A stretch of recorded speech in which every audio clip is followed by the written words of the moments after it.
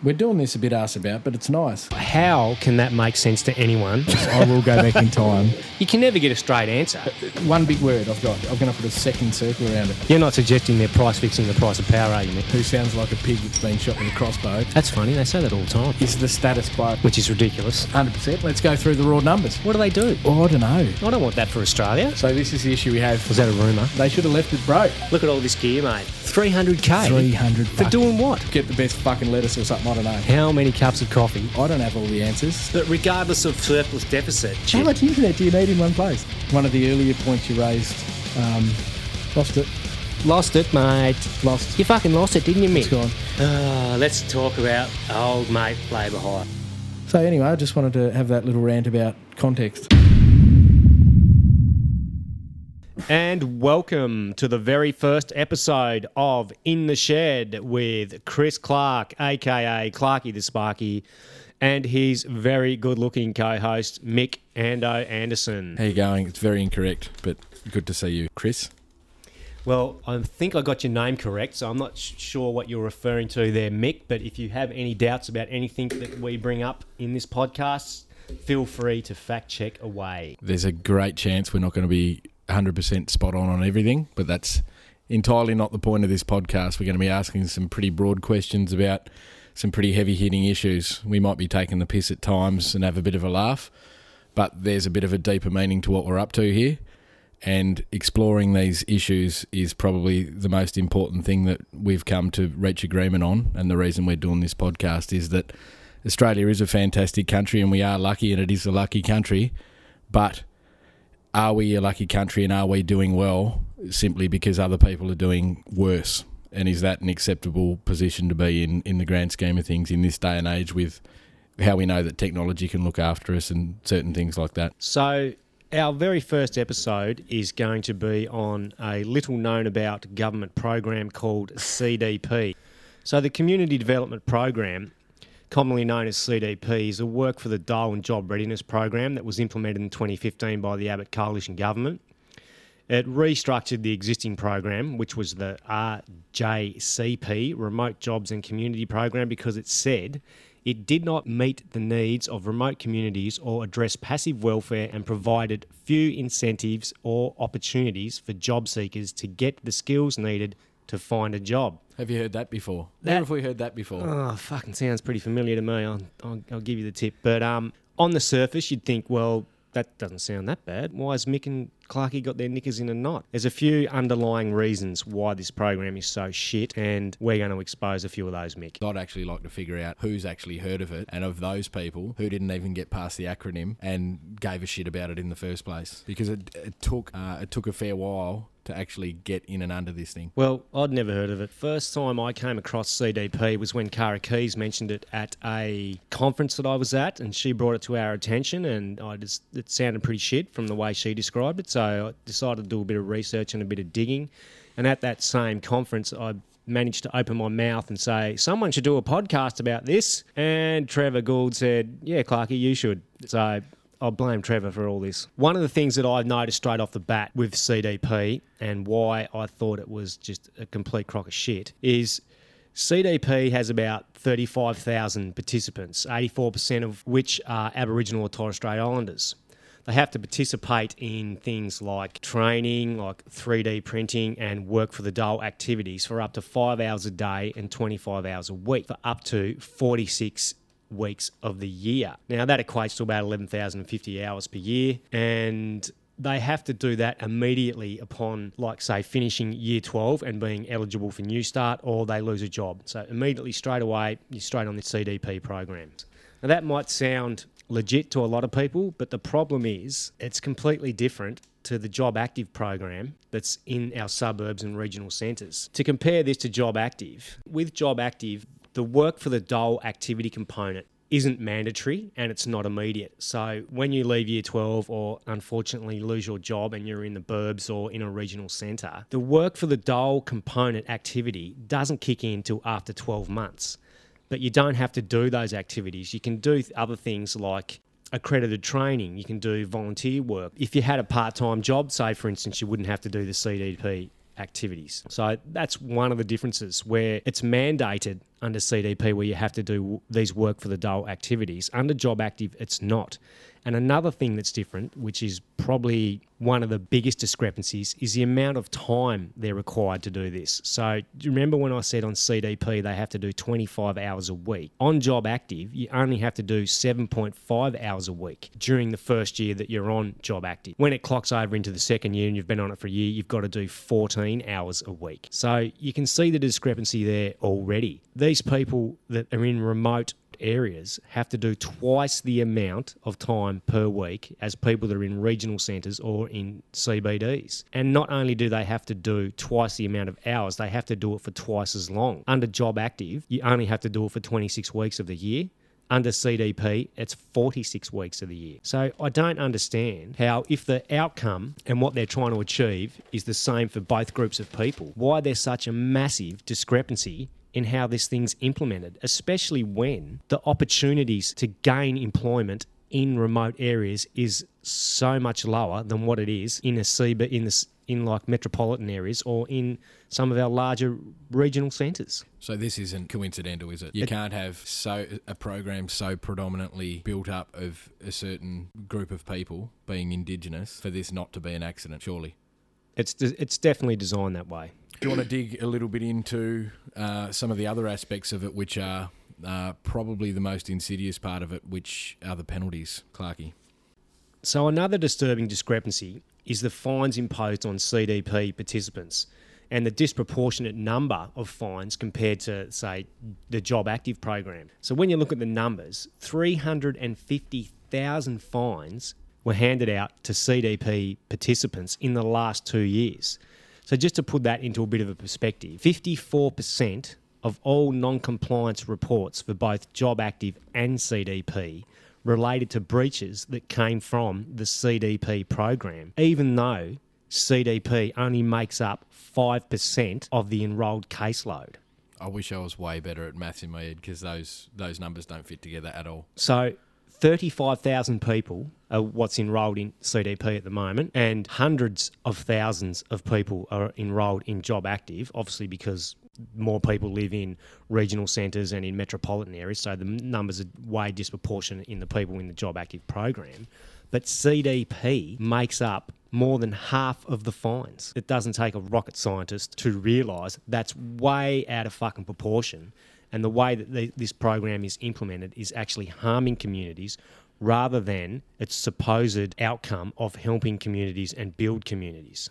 So if it's not a good fucking idea off the bat, it's obviously targeting blackfellas and the penalties are just out of control. What's the spin? What are they doing to us, Clarkie? Well, the whole rhetoric that comes from Nigel Scullion, it's hard to wrap your head around some of the shit this guy comes out with because it's just so asinine, but is about, we're going to train people so they can get jobs and that's going to be good for the community and it's going to be great and everyone's fucking going to live happily ever after. But like I mentioned, like 350,000 fines, it's so out of proportion to what they're trying to achieve. And a lot of these fines are like a $50 breach. So if you're late to your CDP activity or you have a no-show, you get a breach, which is a $50 fine. If people continually breach, they then get cut off completely, and that penalty lasts for 8 weeks. So during the June quarter last year, 7,868 8-week penalties were imposed on CDP participants. And this is having a severe impact on the living standards and quality of life of these people. They're already living in some of the most disadvantaged communities in our nation. And the government thinks this program of fining them further into poverty is the right thing to do to help these people. Now, Tony Reedy, who's the president of the Australian Council of Social Services, he said a few things about this program which I think sums up the negative impact it's having. He said, people are being listed as failures by being penalised and having their income lessened or removed. That has a severe impact on people as human beings. It's illogical and it's being applied incorrectly. Thousands of these people are going without much needed support, sometimes for days or even weeks because of this program. Now, Pat Dodson came out and called this program a national disgrace. Sorry, Clarkie. So Pat Dodson's a national politician? Labor Poly, and Nigel Scullion is a Nationals parliamentarian. So when they talk about the coalition government, that's made up of the Liberal Party and the National Party. So Nigel Scullion's one of their top dogs. He's the Indigenous Affairs Minister. So 50-50 Nick Clarkey. So each time. So each you breach. just go slap, there's 50. Yep. Based on the fact that the complete benefit you can get if you have a good week, and we'll go into why there's a million reasons why you couldn't, it's below the fucking poverty line, and getting slapped with $50 is actually 17% of your pay out your pocket. So what does that mean? Where does that money not go? It's not going to look after your family. It's not going to buy food. How insidious this thing is to take away what the shitty living standards that people already have that are covered by this program, to me, is a part of a broader social experiment, but we'll get into that a little bit later. So the impact that has, so the 8-week fine of losing welfare completely or the $50 breaches, the WA Police has actually come out and said this program is responsible for an increase in the crime rate because people are committing crimes to be able to survive. And What's also happening is because people are in breach and they don't have any money, they then rely on other family members to support them. So that pool of money has to then stretch further and further and further. Just one quick one there. I saw another snippet more recently, Clarkey, and they showed that despite all the spin from the government saying how much of a success this program is on some really bullshit outcomes like illegal drinking and all this sorts of nonsense, right? Assaults, burglaries, trespassing and these sorts of criminal matters are up by hundreds of percent, Clarkey. Some of them are over 1,000% increase in these communities because basically people are having to commit crime to survive. What alternative do they have? Sit there and fucking starve to death on the side of the road. Well, if you got no money, you're going to have to do something to get food. And the fact that this program is driving these impoverished communities further into poverty is just a fucking disgrace. You can't comprehend how a program that's supposedly meant to help these remote communities can be designed in such a way that it has such a massive negative impact. In one instance, one poor lady had multiple family members that were in breach. So she had to take care of I think it was 4 adults and another 2 children on her single pension because they feel obligated to support their family members as anyone would. It's hard to pick a winner in all this about which is the factor that's so fucking bad or is the worst. But another thing that they don't receive the benefit of that all other Australian workers do inside the industrial relations system is health and safety legislation. So we're out in some remote parts of Australia. They're not exactly cold places. They're some places not exactly hot. There's a myriad of things in between. There's days when it's going to be raining, storms, you name it. These people don't have the benefit of health and safety legislation. So every other worker in Australia that's employed under the industrial relations system has the right to cease work if their health and safety isn't being provided for. So that's extreme levels of climate, basic levels of amenities, access to drinking water and toilets and all these sorts of things, places to wash your hand, have your crib, all that sort of stuff. These people don't get any of that. And if they decided to try and exercise their rights to be treated like a fucking decent human being, they would be pinged. The economic rhetoric of this fucking rotten government is that you need money in people's pockets. That's what they're trying to say is if we give companies tax cuts, they're going to create more jobs. People are going to have money in their pocket. They're going to be able to spend. This flies in the face of their whole ideology. And I fear that CDP is a racist as fuck test case for the future of welfare laws in Australia. And I think they shape up this system onto predominantly Indigenous people to see what the level of outrage would be, and they would be mapping out what level of reaction they get, and slowly they will morph, if they remain in power, which fucking hopefully they don't, they will morph this system into the predominantly white city-based welfare systems that Clarkey's already set out, which is a bit of a two-speed thing. When Mick was talking about people having to do these work for the dole type activities and the IR and they don't come under the same legislation as we do for OH&S, here's a case study of something that actually happened. So a 28-year-old mother who was pregnant, 20 weeks pregnant, had a medical history of renal failure and low iron, got cut off from Centrelink for 8 weeks as she was unable to work outside in midsummer heat. So she was referred via a clinic to a service provider for emergency food assistance. So how insidious is that? Like, she's 20 weeks pregnant, she can't work in the sun, but we're going to take a fucking Centrelink off her. You're just painting the picture that basically testing the ability of a certain group of people to survive under fuck conditions. And that's my ultimate fear is I'm not sounding the alarm now saying, oh, fuck, all the white blokes have got to get we've got to get all worried because it's coming for us. It's happening right now. There's a fair bit of shit we can do. There's a good campaign on. We'll get to that at the end. Have you got any more over there, Clarkie? Some more examples? I've got an example of how fucked Nigel Scullion is. So just prepare yourself for this and try not to vomit. So the Indigenous Affairs Minister, Nigel Scullion, in response to this fucking debacle, said, quote, "It's important to note that penalty amounts are low and the number of people penalised is also low," end quote. Now, after I tell you that 350,000 people got fined and over 7,000 people in the June quarter lost complete support for 8 weeks, I don't know what planet this clown's fucking living on, but that ain't low and it's a massive impact.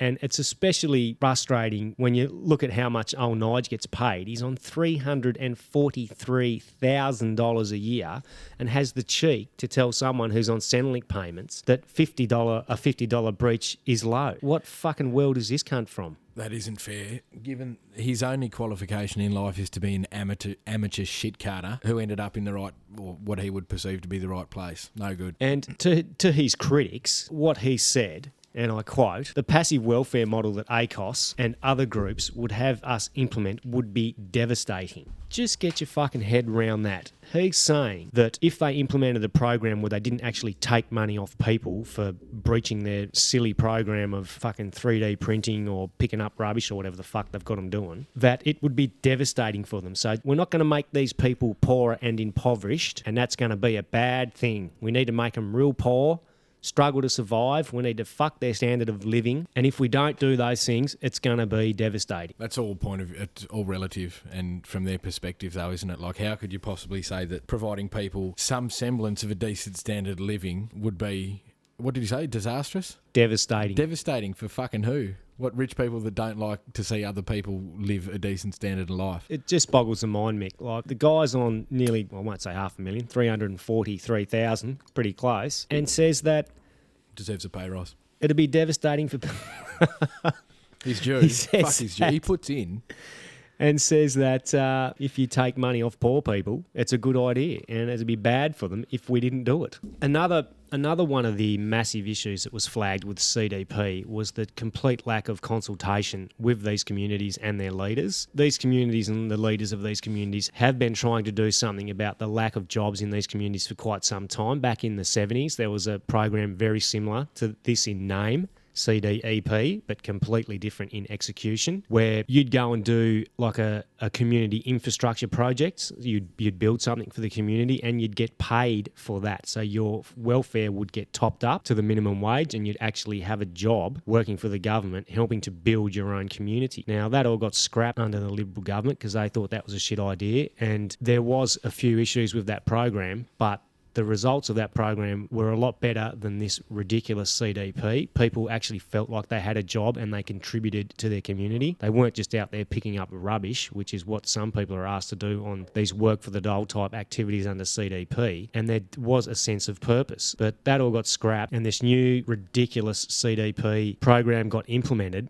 to the detriment of these people. It also topped up the time worked on those projects, Clarkie, also topped up their pay at the relevant federal minimum wage, didn't it? So it wasn't just basically worker exploitation. There was some semblance of value to their labour before, if there wasn't activities for them, then they'd be thrown back to the dole. So when we say the dole, just need to put it in the context that the dole, ordinarily the dole in the suburbs for people that like to get kicked around as dole bludgers and things like that, is already below the poverty line. It's not like it's living the high life. It's no fucking good. Here's just a little stat I was thinking about before, Clarkie. On the radio this morning, the Libs are out and about. I think it was a social services minister or something saying how great it was that they had this big crackdown on overpayment of welfare. And I was waiting for this staggering fucking huge number to come up because they've used it as this massive hot button issue.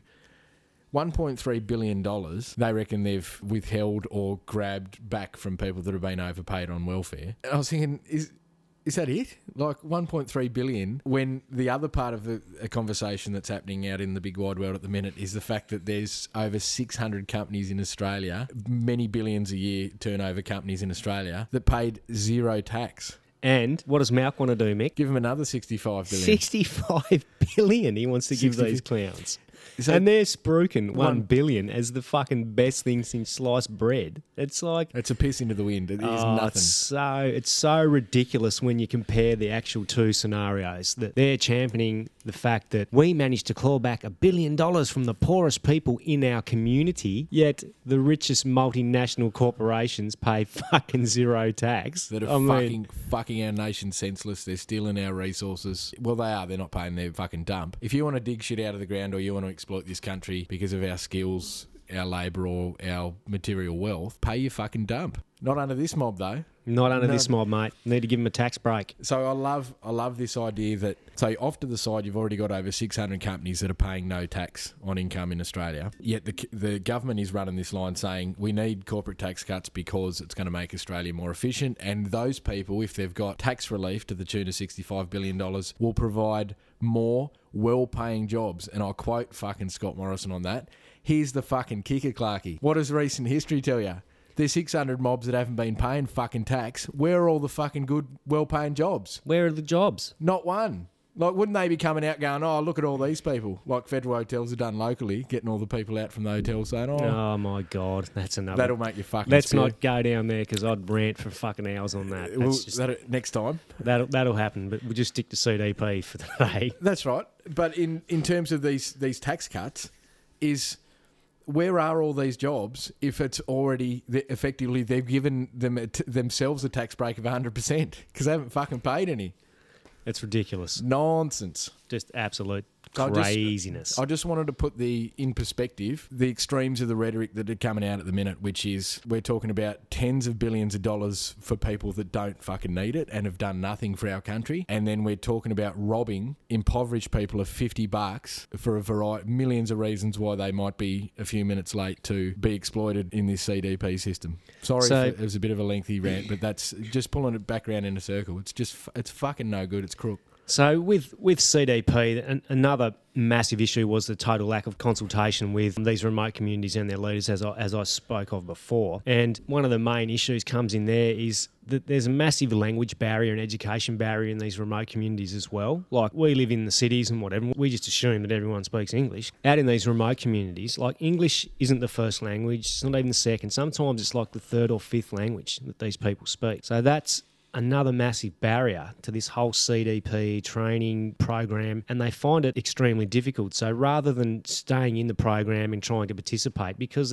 it's just difficult for them, it's easier for them just to quit and to drop out altogether and just rely on other family members to support them financially through their welfare. And if they had have actually done some sort of consultation rather than sitting in a fucking room in Canberra somewhere and coming up with this cockamamie bullshit idea, but we'll get to that, because I think this program was actually designed the way it is on purpose, and they knew the impact it was going to have. One of the side effects of the way this program works is because it's remote. If you move into a regional centre, like if you live on Palm Island but then you move to Townsville, you then come under Job Active. So what people are doing is they're moving out of their communities, moving into these regional centres to get away from CDP.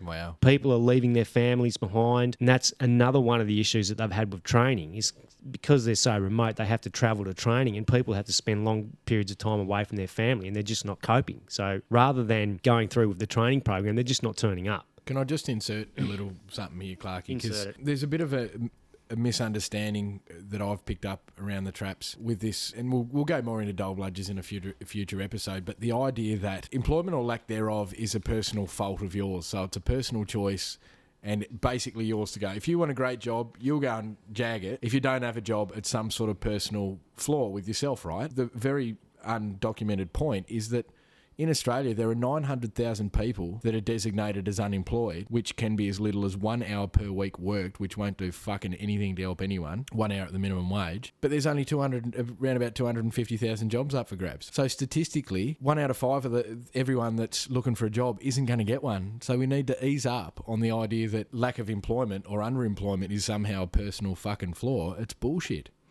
Yeah, this whole blame the dole bludger, they don't want to work mentality. Mate, there's a massive episode in there. Unfortunately, that is ingrained in a lot of people. When I went door knocking last Sunday, that's one of the things that came up. Oh, these dole bludgers, they don't want to work. 4 out of every 5 of them can't, even if they wanted to. It's a 1 in 5 chance. It's a fucked lottery. The thing that's really fucking damaging to Australia is that the people that are angriest about this are people just up at one rung on the pecking order from them. So you got working people, or whatever the fuck middle class is these days. I don't even think it's got a proper definition. But working and the working poor, blaming someone that hasn't even got on the ladder yet, when statistically 4 out of 5 of them can't even get a crack at it. Meanwhile, at the top end of town, there's people not even paying a fucking dime of tax that are just having a fucking laugh, looking down at the little people going, fucking look at those dickheads arguing with each other. And it's our job to get out there and educate people and just show them. There's some cold hard facts here. Hopefully people start getting angry. Now, this whole theory about we'll train people up and we'll give them skills and therefore they'll be able to get a job is complete fucking crap. How does that work, Clarkie, when our economy is built off demand for things? We're a consumer-based economy. It's a smokescreen. There is no demand. It's complete bullshit. It's something they use to spruik this program to get people to agree to it. It sounds like a good idea in theory. We'll get people ready for jobs. Oh, it'll be fantastic. But if there's no jobs to get ready for, what's the fucking point?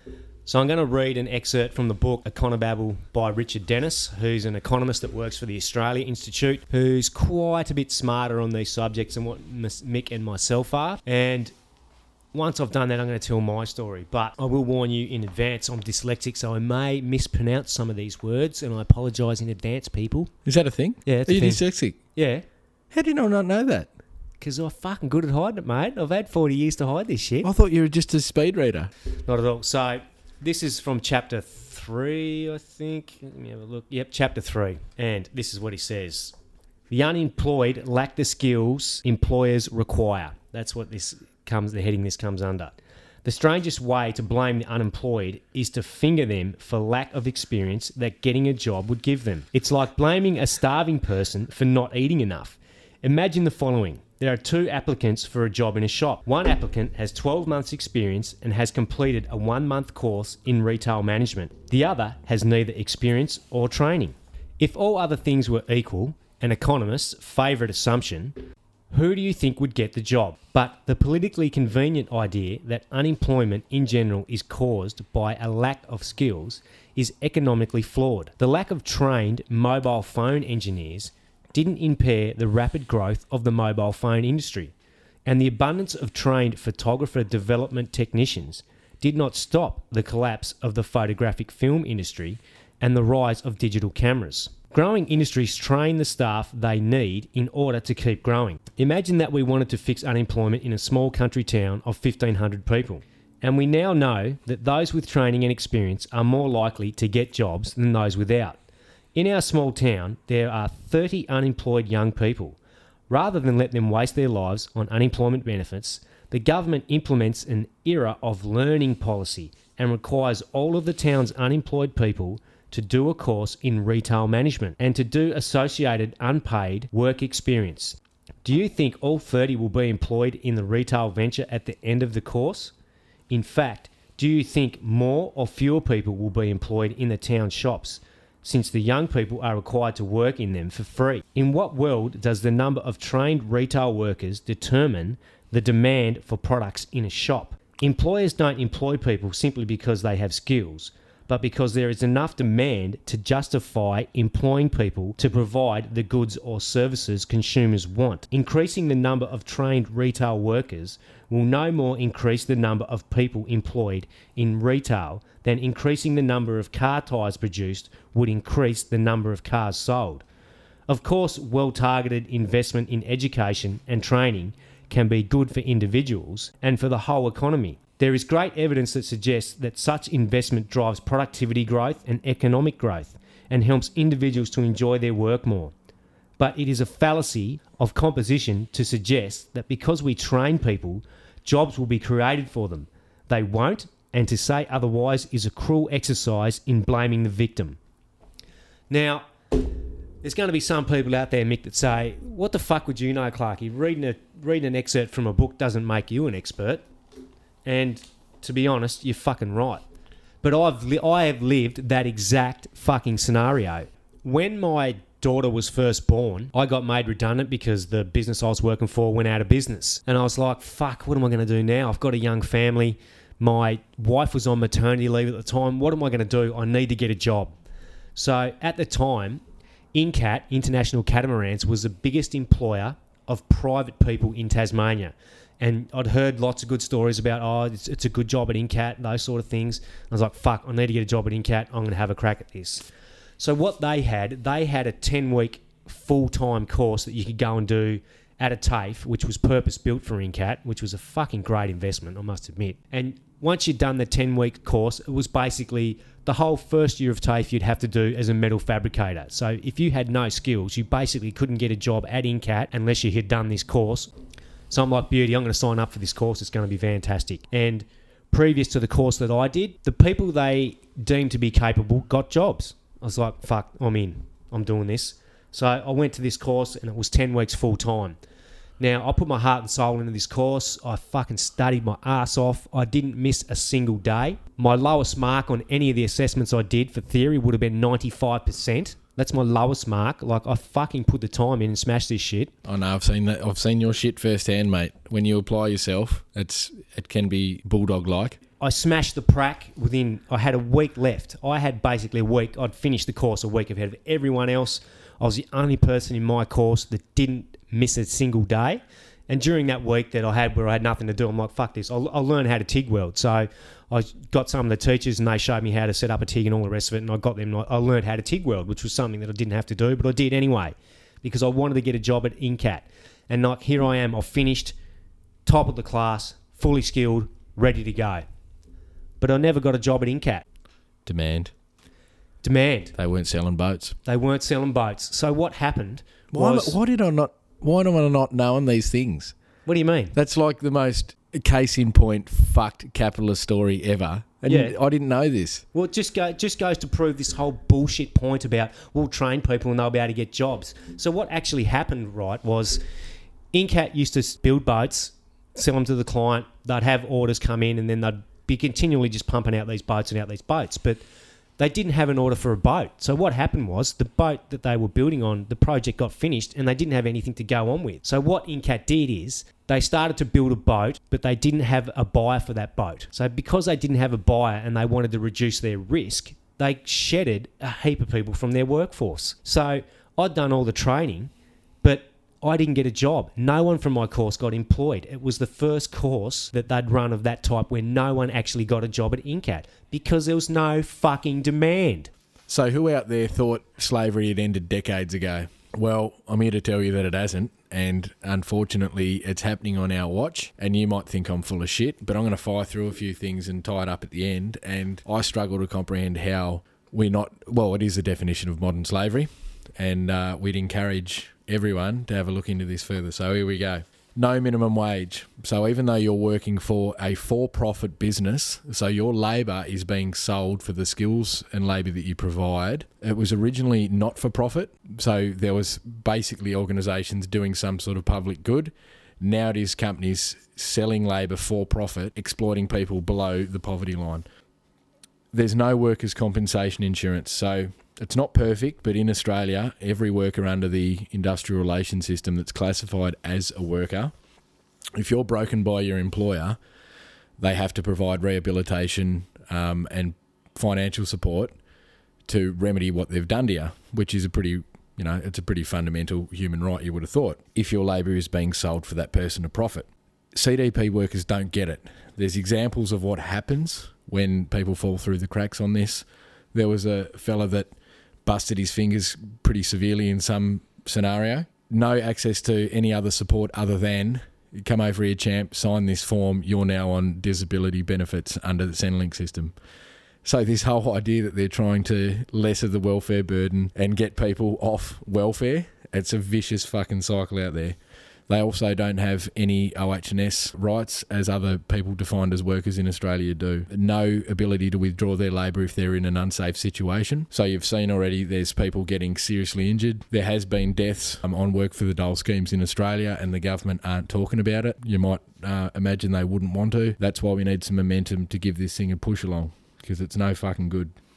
And just as far as like the slave labour goes, under CDP, if you can be placed in a work placement program, like a work experience program that lasts for 26 weeks, that's fucking 6 months. So 6 months of work experience where you're expected to rock up 5 hours a day, 25 hours a week, and you don't get compensated for that. No minimum wage, no anything. It's fucking slavery, people. No safety rights, no minimum wage, 6 months lock-in contract where you're penalised if you don't turn up. You give me a different definition of slavery. That's it, 100% in a nutshell. It's fucking disgusting. In 2018, in a country with as much as Australia has, and we're allowing this to happen to people out in remote communities. We've got to start having a fucking go and fix it up. So under CDP, the actual program is delivered by external training providers. The previous program, CDEP, was actually delivered by Indigenous councils and associations. So that they would get the money. The community would decide on the types of projects that were beneficial for that particular community, and they'd build that bit of infrastructure, and the people that worked on that bit of infrastructure were then compensated with a top up to their welfare to the minimum wage. That's still not ideal. It's not ideal, but it's a more practical solution in trying to get to the end result. Like this, right. It's far less fucked than it currently is. The fix to this problem, which is jobs in remote communities, it's a long-term goal. Like there is no easy silver bullet. Oh, we've got the fucking solution. Click our fingers, bang. This is what it's going to be. But it actually had a positive impact and was working towards a longer-term goal. And what they wanted to actually try and achieve was, at the moment, what we have is drive-in, drive-out maintenance of these communities. So, if, say for instance, you needed a plumber, old mate jumps in his ute from 500 k's away, drives in, fix it, and drives out. Under CDEP, what they were actually doing were training the people in the community with the skills to maintain their own community. That's all just gone by the wayside now. So they've got external training providers that come in and basically run these work for the dole activities and these training programs. And there's been a few little issues with that, Mick. So there was a bit of an audit done by the Australian National Audit Office, and they found $700,000 worth of misappropriated funds. And how that came about was some of these more shrewd providers were putting down people who were attending these programs that were deceased, that were in prison, that didn't actually show up, but they said they did. And there was a bit of incentive there for them to do that, because annually each participant's worth $31,400 to the company. Every time the private sector interacts with government projects, that's what happens.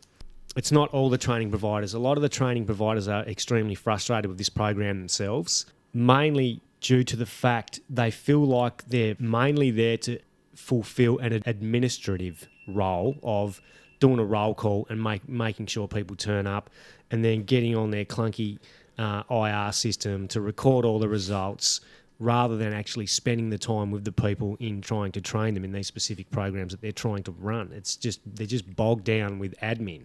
So that's one of the issues that they've found. So some of the issues that these training providers have actually brought up themselves is the misaligned incentives for providers, the limited local decision-making, difficulty in assessing employment outcomes, and the uncertainty of the future. So this scheme is due to expire, I think it's late this year. So the contracts that these providers have are due to expire and they go back out to tender.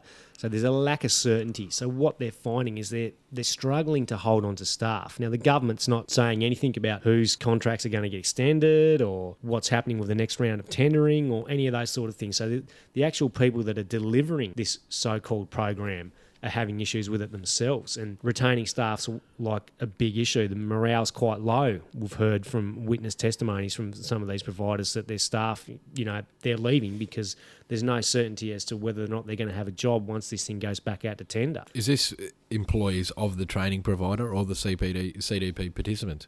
No, employees of the providers. So the people delivering this actual debacle of a program. So when it comes to actually reporting, what we're finding is employment consultants who currently spend hours on data each day could be utilising that time to provide a better service to their client. But because the system is so clunky and hard to use, I don't know whether you've interacted with a government software program lately, Mick, but I had the pleasure of going to Centrelink and setting up a youth allowance, I think it's called, account with my foster daughter, because she's now in year 11 and she's entitled to youth allowance.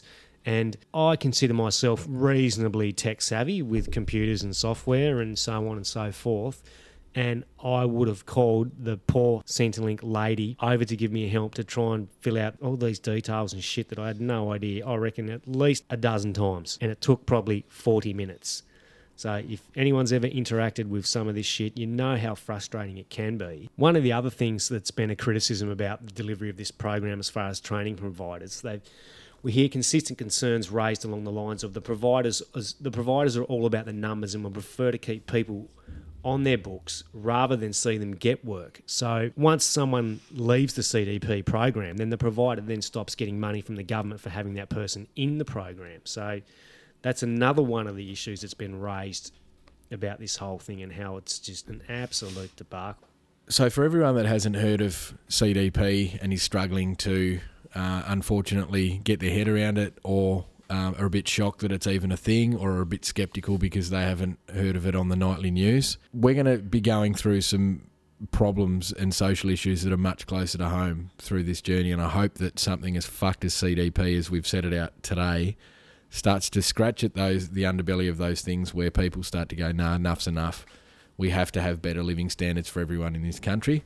So we've painted a bit of a bleak picture about what the effects of CDP are, that our suspicion is that it's a racist policy that is designed cleverly from a view that one day it'll be rolled out as the norm in welfare in this country. So they start with isolated people in regional areas, then they move into city areas later on, and roll it out into predominantly white communities and keep on measuring what level of angst there is around that. So there are people doing things about this. The Australian Council of Trade Unions, the ACTU, is running a campaign called the First Nations Workers Alliance. It's basically a union for people caught up in this shit show. You can contribute to it. It's the only organisation that is directly tackling this issue head on. There are mobs of other unions that have already signed on to pledge support and resources to it, to fight it, because of how fucked these laws are. If you're caught up in the program of CDP, it'll cost you a grand total of $26 a year, which every fucking 10 cents, if you're caught up in that program, is important, but it does need resources to survive. So $26 a year if you're actually involved. You can contribute as an individual for $52 a year to be a supporter of that campaign, at literally $1 a week. No one can say that they can't afford that. That's just nonsense. So the broader thing about the ACTU running that campaign, they're the peak body of unions in Australia. So these demonic organisations that are apparently going to destroy our economy and our living standards, and have been doing since day one for the last 150 years, is what we're supposed to be told about unions in this country. I work for one. It's the best thing that's ever happened to me. I'm very honoured to have that position, and I'm here to tell you that don't get sucked in to all the rhetoric and all the negativity through media outlets who are owned by wealthy people and have a vested interest in painting us that way. We are the only organisation in Australia that has ever defended or protected or improved living standards for average people, and they will continue to do so long as they have support. So get on board, join your union, get on board with the First Nation Workers Alliance. You can find them on Facebook. $52 a year isn't too much. And even if you want to pay your union dues to your relevant union in your industry, that's all tax deductible. There is mobs of other services off to the side. And if you want to see Australia become a better place, not in decline like it currently has been the last few years, have a good think about getting on board. So the alternative to unions, Mick, that we see all the time is this whole trickle-down approach of, well, if we look after the richest people in our community, the rich elite that own these massive corporations that employ all those people, if we look after those people, then they will hold your best interests at heart, and when they can afford to, they will let some of that wealth trickle down through the economy back to you. Do you reckon that the greediest people, the greediest, most exploitative people on this planet have your best interests at heart, Clarkie? But I'd have to say no. Isn't that what trickle-down economics is? But they're basically the two choices. It's those people or unions. Organised labour, which means on a community and workplace level, sticking together with people like you that are in the same situation, that speak the same language, that have faced the same concerns around looking after their family and their living standards. Or, as Clarkey rightly points out, you shit can unions altogether, and then you put all your trust in someone that all they do is exploit your wants, needs and labour for their personal profit. I know what the common sense choice there is. It's not a hard one. Just pub test that one, and I'm pretty sure the right answer will be, yeah, probably should join my union, hey. So as part of that, we threw that out there because there is an air of negativity in Australia around unions. They're being scapegoated for basically all the social ills that they haven't been managed to plug the gaps on yet. They've been the only organisations plugging gaps in social issues for 150 years. And they will continue to do so long as they're supported. So if you like the way that sounds or you hate its guts, give us your feedback. We're here to have the discussion. As we said, we're not the subject matter experts. We've got lived experience of where we've come from and what we've done. When you use your fucking brain, when you figure out, it took me a while to figure out how to use it, but you do a little bit of research and you start to understand the way the broader world works and the position that Australia's in. There are contributing factors to it. And I can fucking guarantee you, it's not because of the generosity of fucking rich people that Australia is a good place today. So again, we're going to be poking the bear a little bit because we're going to be challenging the status quo. But get online, get on Facebook, give us as much shit as you want because it's going to be entertaining for us, but it's also going to give us a chance to talk through it because this is the coalface, talking to average people about their concerns and their issues and see if we can somehow get to a position where we're moving this country in the right direction. So we've pretty much said that CDP is a rubbish program and doesn't achieve any of the goals that it sets out to achieve supposedly on paper.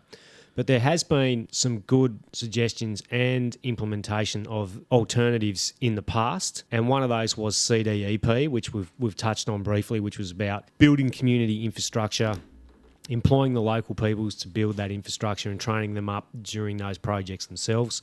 Another one was that I thought was really good was government procurement, and when the government builds infrastructure in these remote regions of having targets where they have to employ local people and train these local people up. It hasn't been rolled out as well as what it could have been, and I think a lot of that's got to do with the lack of policing, for a better word. Like, these companies are supposed to employ a certain amount of locals, and they do, but the amount of hours spent on the job by these people is a lot less than what it should have been. So they make excuses like, oh, it's hard and it's difficult and all these sort of things, which is, of course, it's hard and difficult. No one said it was going to be easy. There's no easy solution to this, but you have to stick it through. If you're building billions of dollars worth of infrastructure up through the remote regions of Australia, surely it makes sense to get the people that live in that area, train them up while these projects are on and give them some sense of self-worth through employment.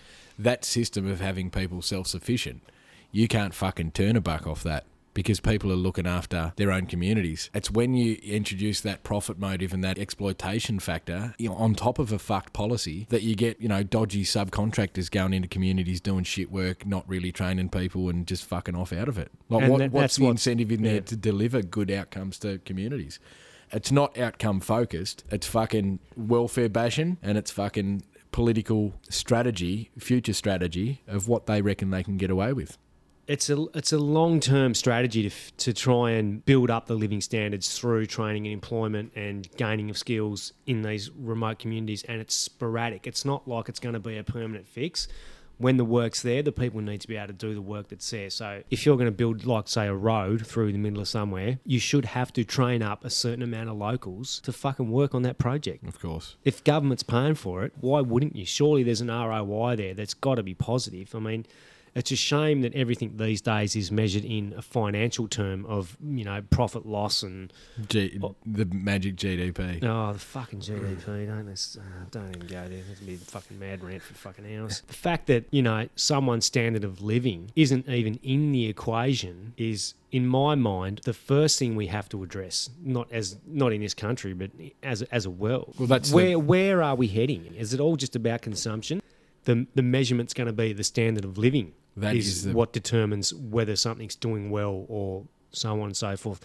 Not how much profit some fucking billion-dollar multinational company can make. That's what the concern is at the minute, is that neoliberalism, which is as we've spoken about, the last 30 years of trickle-down economics, free market economics gone wild with no regulation on the rich because they know what's good for everyone else. That has been a complete fucking nonsense from top to bottom. And there's a fair bit around to suggest, and the same way it's case in point of CDP, is things aren't delivered to have good outcomes for humans. They've got good outcomes for some other financial fucking equation somewhere. The idea that you can have unlimited and exponential financial growth forever on a planet with finite resources was just doomed to fail from ball one. So that concludes our first episode of In the Shed. One of the big problems that Mick and I had during the production of this podcast was doing this cause justice. This is fucking serious shit. We need to put a stop to this stuff. We cannot let a program like this continue in our society in Australia if we believe in a fair go for everyone. So make sure you get onto the First Nation Workers Alliance Facebook page, like, share, comment on their posts, build some awareness and start to lobby politicians to get rid of this insidious program. It's no good, and we can't just sit back and pretend that because it's happening to someone in a remote area, that it's none of our business. It's all of our business. We live in this country. We need to decide how we think people should be treated. And it fucking ain't like this. Do me a massive favour. Go to our Facebook page, In the Shed Podcast. Like and share and invite all your friends to like our page. But until next time, keep questioning the status quo.